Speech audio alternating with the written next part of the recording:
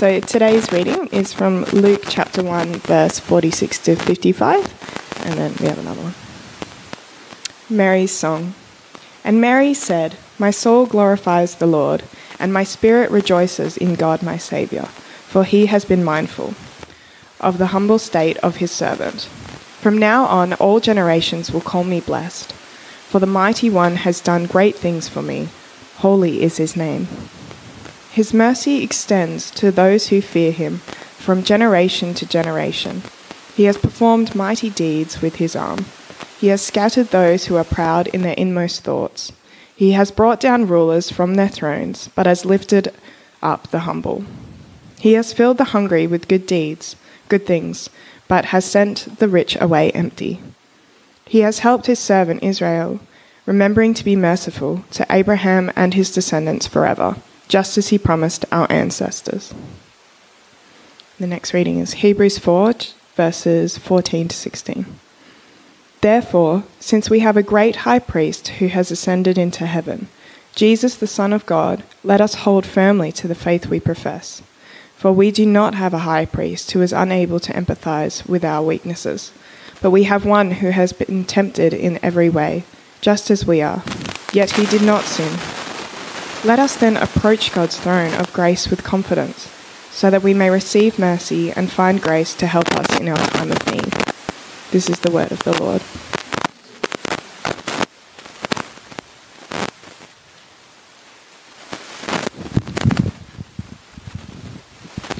So, Heavenly Father, as we reflect on your holy word this morning, we pray that you would open our hearts, open our minds, open our ears to receive a word that is not just written for a group of people 2,000 years ago, but written for us today as well. May your Holy Spirit illuminate to us your rhema word, your present word to us right now in this space. And as we journey towards the celebration of the Incarnation, Lord, may the meaning of this incredible act of love that you have come down to earth in the person of Jesus, may this transform our hearts this morning, we pray. May the words of my mouth and the meditations of all of our hearts be pleasing and acceptable to you, our Lord, our strength, our rock, and our Redeemer. Amen. Amen. Alrighty, so if you weren't here last week, our theme for Advent, which is the season that we are now in, the second Sunday, even though it's the first Sunday in December, our theme is called Incarnate. One of the most important questions that we can ask is, who is God? Right, who is God? A.W. Tozer said, what comes into our minds when we think about God is the most important thing about us. What comes into our minds when we think about God, this is so important because it actually ends up shaping who we are. Most people assume that the question, who is God, is kind of an unanswerable question. It's like, well, God's by default a mystery, right? I mean, we can know certain things, but we can't really know who God is. That would, I think, be a common assumption. I was speaking to someone this week about, his sort of spiritual or philosophical beliefs behind Taekwondo classes, and he said, look, I believe there's a creator, but I don't mess with that. That's out of my realm of knowing. I don't go there, kind of thing. God's a mystery, and that's the way it should be, sort of thing. But the message of Christmas is that God has been made known to us in a person, in the person of Jesus. And it's not just about Jesus being a reflection of God. Jesus didn't come just to sort of show us what God is like as a representative of God, as an ambassador, someone who is like God but not truly God. God came down and made himself not fully known to us as a human being. And so God was and is incarnate, is the theological word, in the person of Jesus. That means that God is all the things we assume sometimes that he's not. Incarnate means, if we just go back to that title slide, incarnate means palpable and touchable and definite, detectable, evident, observable, perceivable, perceptible, visible, personified, substantiated, real, tangible. These are all the synonyms, according to Google, of the word incarnate. God's not a complete mystery. He's been made known to us in a person. Both the way that God entered humanity, the means and the process that happened in the incarnation, and then the way Jesus lived in his earthly life, both of these things tell us, firstly, and this is what we talked about last week, that God is not a worried, stressed, rushed God, but a patient, unworried, unhurried, calm God of peace. This is who Jesus was. This is the means by which the incarnation happened. And so this reflects who God is. He's a God of peace, of calm, of not of worry and hurry. Today, I want to explore another element, one of the possibly the most profound and deeply reassuring things that the incarnation means for us. So let's think about for a second Mary's response to God's promise that she would bear God's son in her womb. Right? We read from that today. It's often called Mary's song, our first reading this morning. Think about Mary's response of gratitude here. Now, Mary was not a rich woman. She's probably quite a poor family. She was very young at this time. Some say maybe even only 16 or 17 years old. Not yet married. Pledged to be married, but not yet married. She wouldn't have had much in terms of physical, financial, material resources.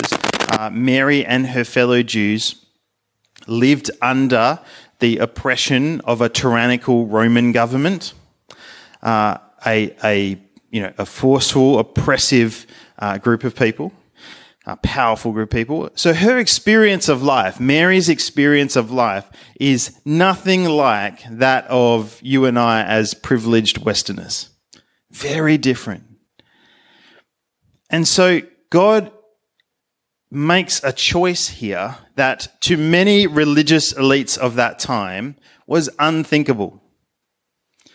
He chooses someone like Mary to participate in his primary salvation plan.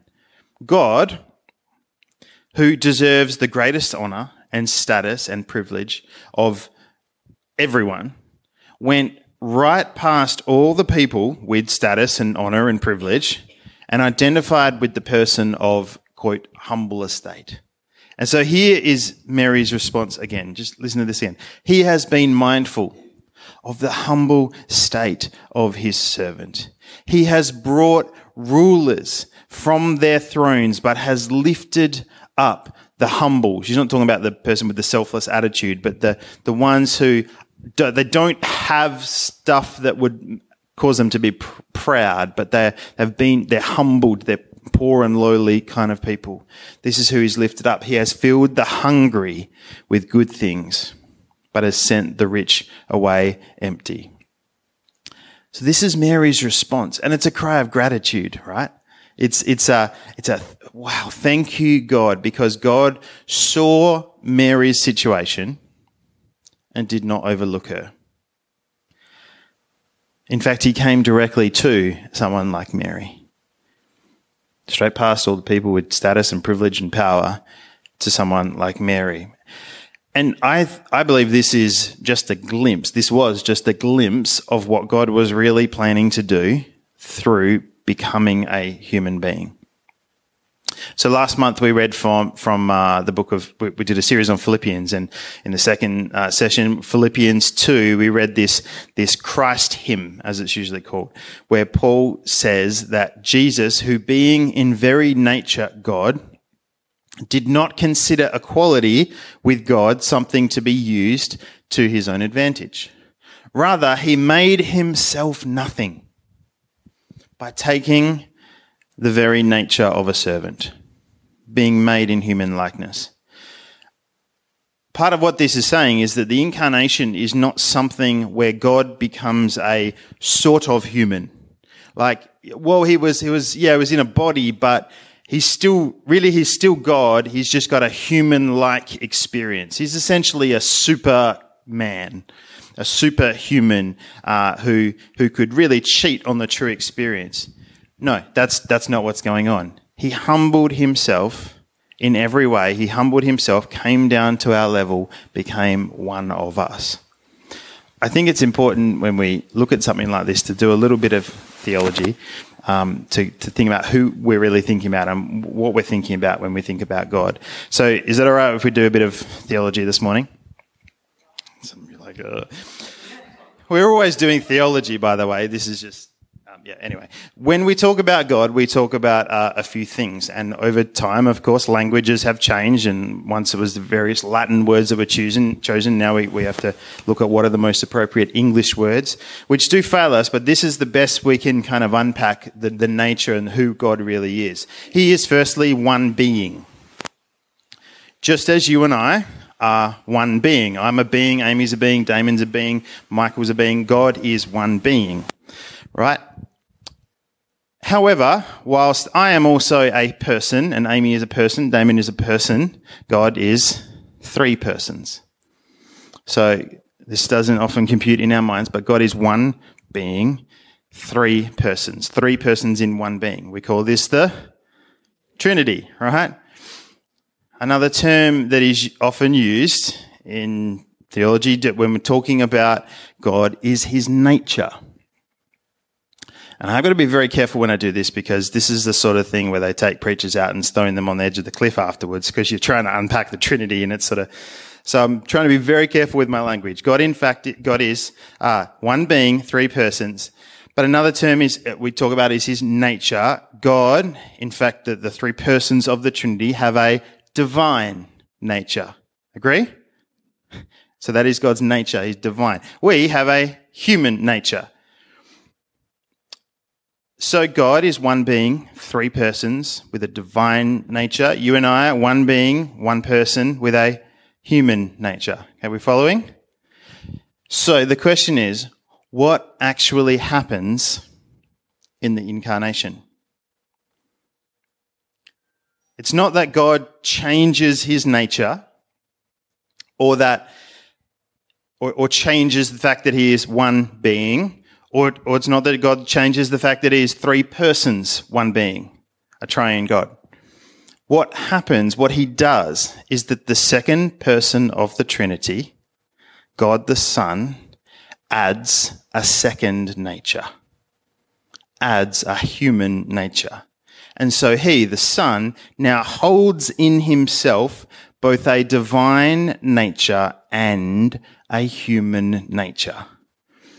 And it's really important that we grasp this. And I really hope that I'm not saying any heresy in the way I've unpacked that.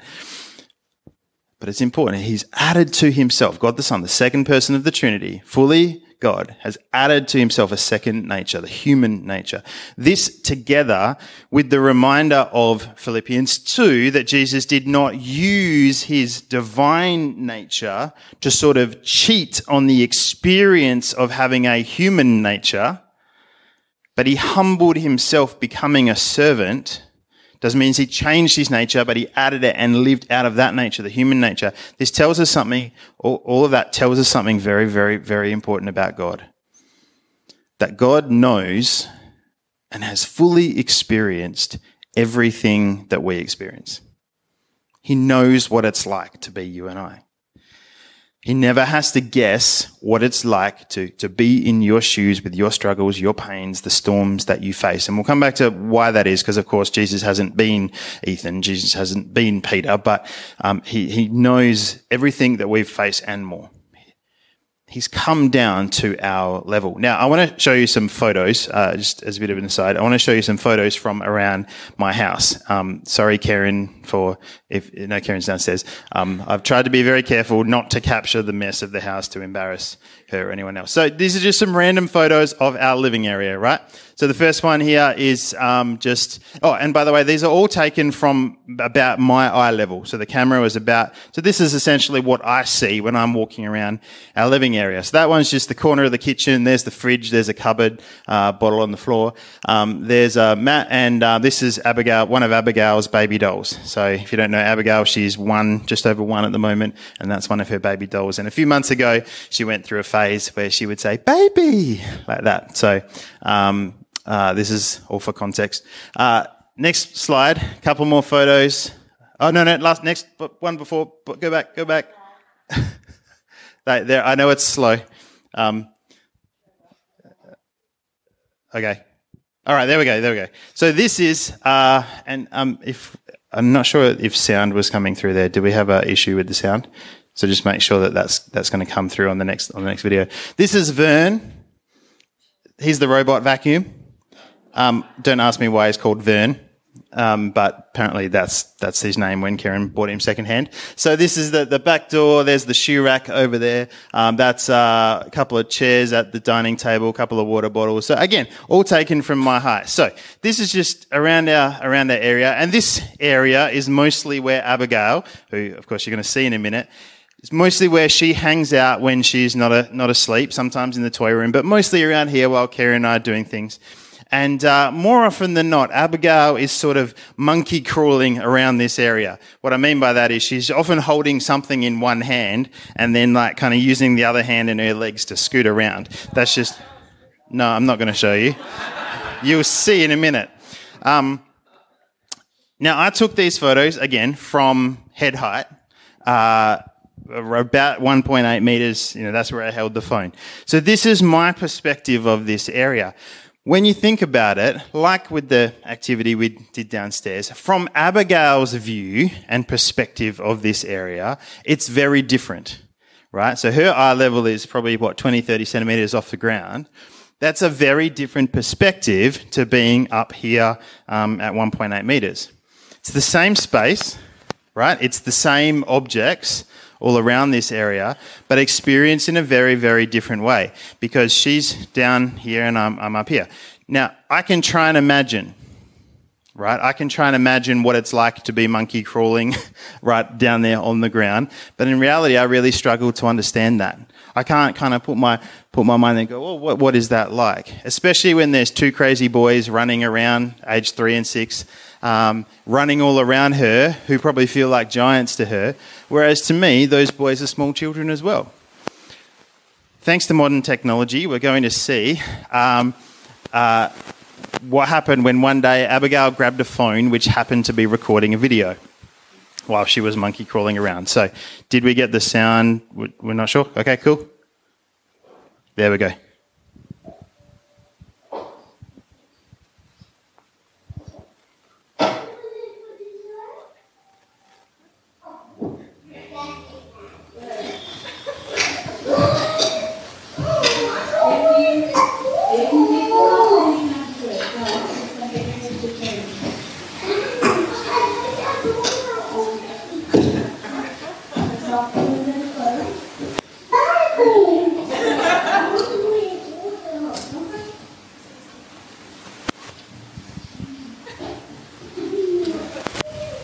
So you see the robot vacuum in a sec. There it is. Which she just turned on.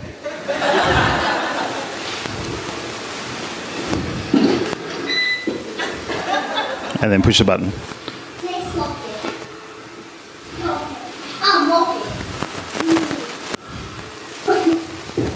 Oh, sorry. Have you actually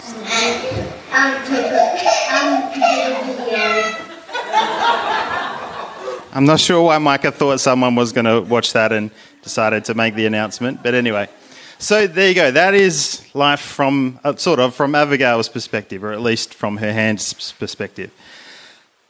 I guess watching that video gave me a little bit better understanding of what it's like to be down at that level. The robot vacuum is her size, basically. It's not that much smaller than her. The table that she was crawling underneath is huge. The boys are like giants around her. Everything's happening from a very different perspective. And I think that in a small way, this begins to illustrate what God has done by becoming a human being. He's now experienced things at our level, but of course in a much more real way than just through a phone camera recording. God has stepped into a human body. And everything about the human experience is different, very different to everything, the divine experience and perspective. God's perspective as God of the whole universe is different to the perspective we have as an ordinary created human being. But now he's come into this experience and he understands it. Not only that, but he's faced more and suffered more and endured more than we ever will. And I'll get to why that is. The writer of Hebrews puts it this way. We read this before. We do not have a high priest who is unable to empathize with our weaknesses, but we have one who has been tempted in every way, just as we are, yet he did not sin. And in those days, while the king represented God to the people, that was the responsibility of the king. In the Old Testament days, the priest represented the people to God. So in other words, the priest came to God with a sacrifice to atone for the sins of the people. The priest did what was necessary to bridge that divide created by sin between God and humans. But it was a system that was only ever meant to point towards the true high priest that would be able to bridge this divide once and for all. That's what Hebrews is all about, this high priest, Jesus.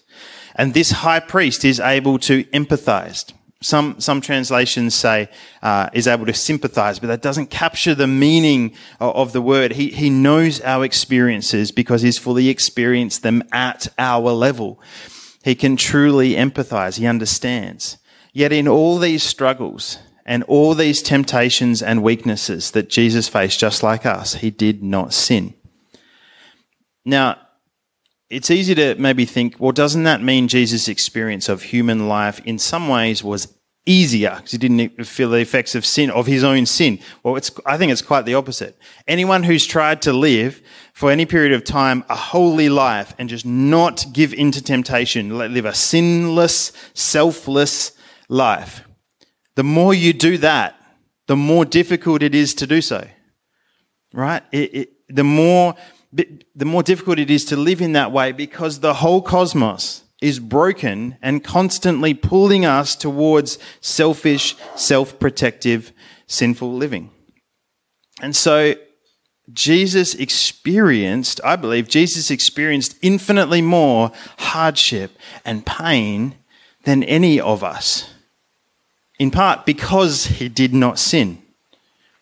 And in part because it was his calling to live, and he responded not by sinning, but by staying the path, by staying in that holy life. So now we have a God who has well and truly experienced everything that we have gone through and going through and will go through, and I would say even more. Physically, mentally, emotionally, spiritually, he can empathize because he knows. But he also doesn't see our failures, see your failures, and respond with judgment or disappointment. The next chapter says this, that he is able to deal gently with those who are ignorant and going astray. To deal gently with those who are ignorant and going astray, since he himself is subject to weakness. Jesus is entirely willing and able to be with you in all your challenges, in all your failures, and gently bring you back to God. This is wonderful news. He understands, right? You are not alone in anything. Now, as I sort of wrap this up, please hear me. This does not diminish the gravity of your sin, the gravity of my sin, the extent of your depravity, the extent of my depravity. We are completely and utterly unworthy to come before a holy God. But Jesus has come down to our level, yet is worthy to be our high priest because he remains holy and he restores that relationship with our Father that we broke. I think the two great temptations we face in how we think about God and who he is. The two great temptations are to elevate our human status, claiming, well, you know what? I mean, no one's perfect, but we're not so bad, right?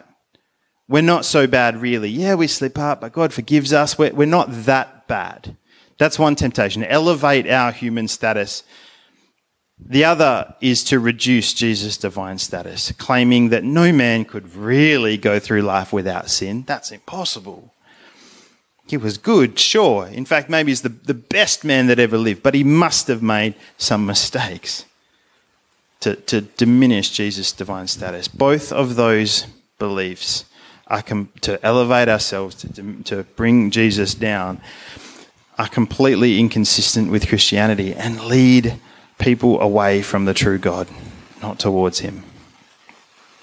Our God this is what we have to hold together. Our God is more holy and righteous and good and pure than we could possibly imagine. And we are more depraved and sinful and rotten and messed up than we could possibly comprehend.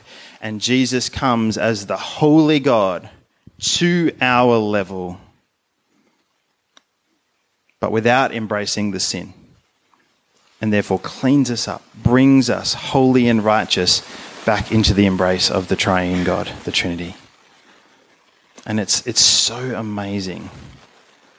Yes, it's so amazing to know that Jesus knows all our pains and all our struggles and all our storms and all our hardships. He's with us in those. He gets it. He comforts us. He won't leave us alone in that. All of that's true. And if you're in the middle of a storm right now of any kind of pain, he's there and he understands. This is amazing news. But may we also recognize that all of the rubbish of life, all the stuff we go through, is the result of sin. It might be your sin, it might be someone else's, it might be Adam's sin. Jesus is not content to leave us in this place. He's not content to leave us in sin and not content to leave us in a world marred by it. He's cleaning it all up. He's renewing all things.